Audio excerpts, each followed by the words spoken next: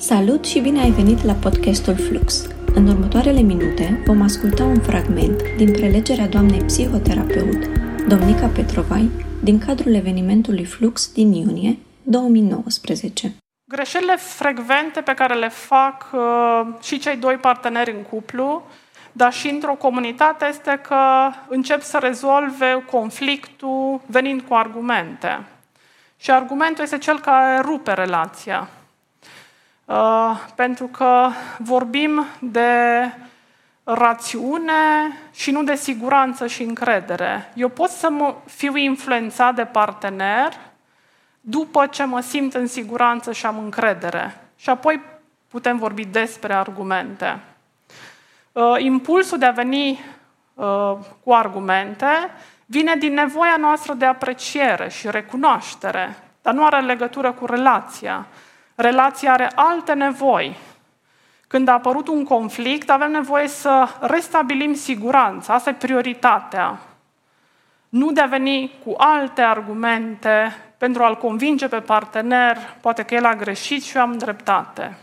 Da? Asta arată mai degrabă dificultatea mea de a accepta perspective diferite și dificultatea mea de a mă conecta emoțional cu partenerul.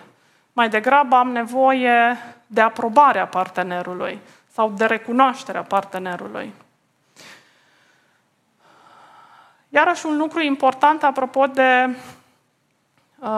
influență, o relație bună e o relație în care, ca și o comunitate sau două comunități care au la bază încrederea, sunt comunități care se pot influența.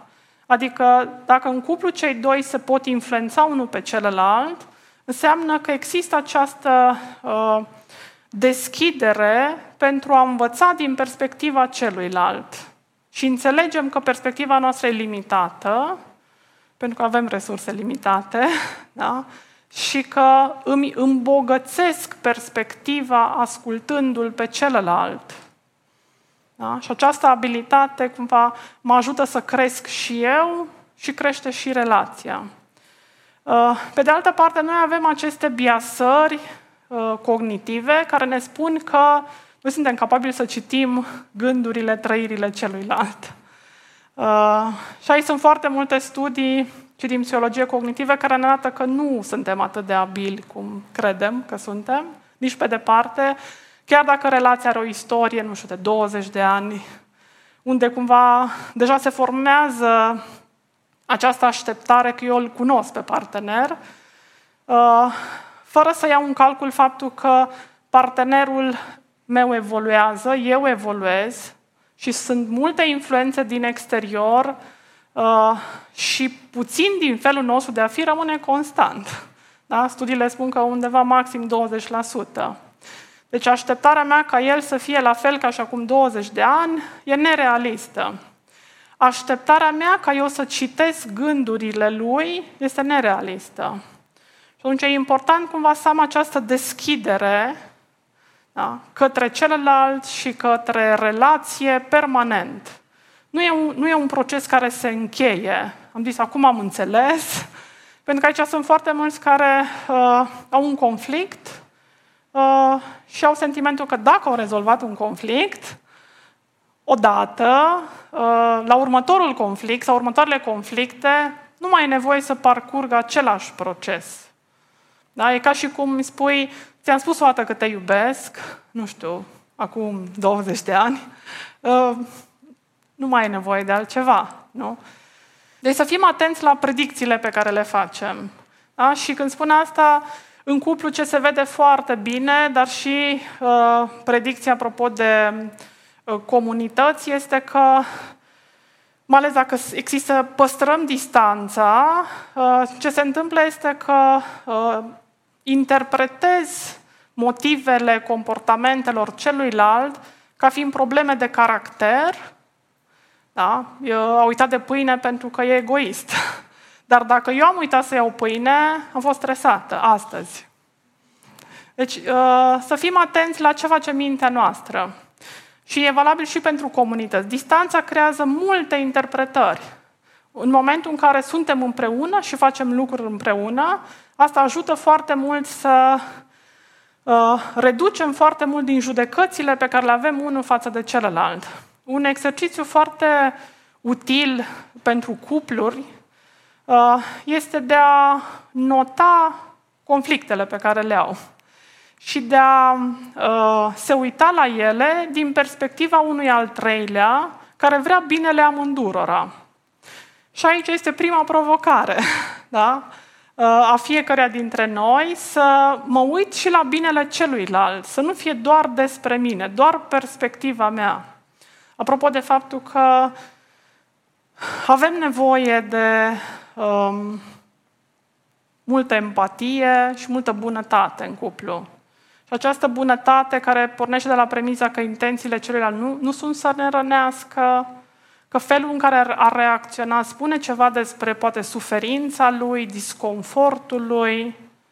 Da? Și această o blocare a judecăților deschide apropierea și rezolvarea conflictelor.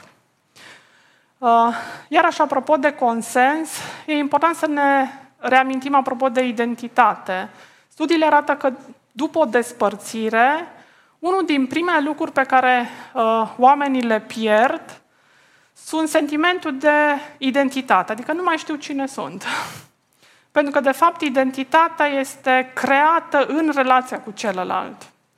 Noi preluăm foarte mult unul de la celălalt și când spun preluăm ceea ce facem, nu ceea ce ne imaginăm că facem. Și atunci un prim exercițiu este să te uiți la ce faci în relația de cuplu. Asta este identitatea cuplului. Poate că eu îmi doresc, poate cred despre mine și cuplul meu că suntem un cuplu foarte generos. Dar care sunt comportamentele și obișnuințele zilnice care sunt congruente cu generozitatea? Sau, de fapt, e altceva.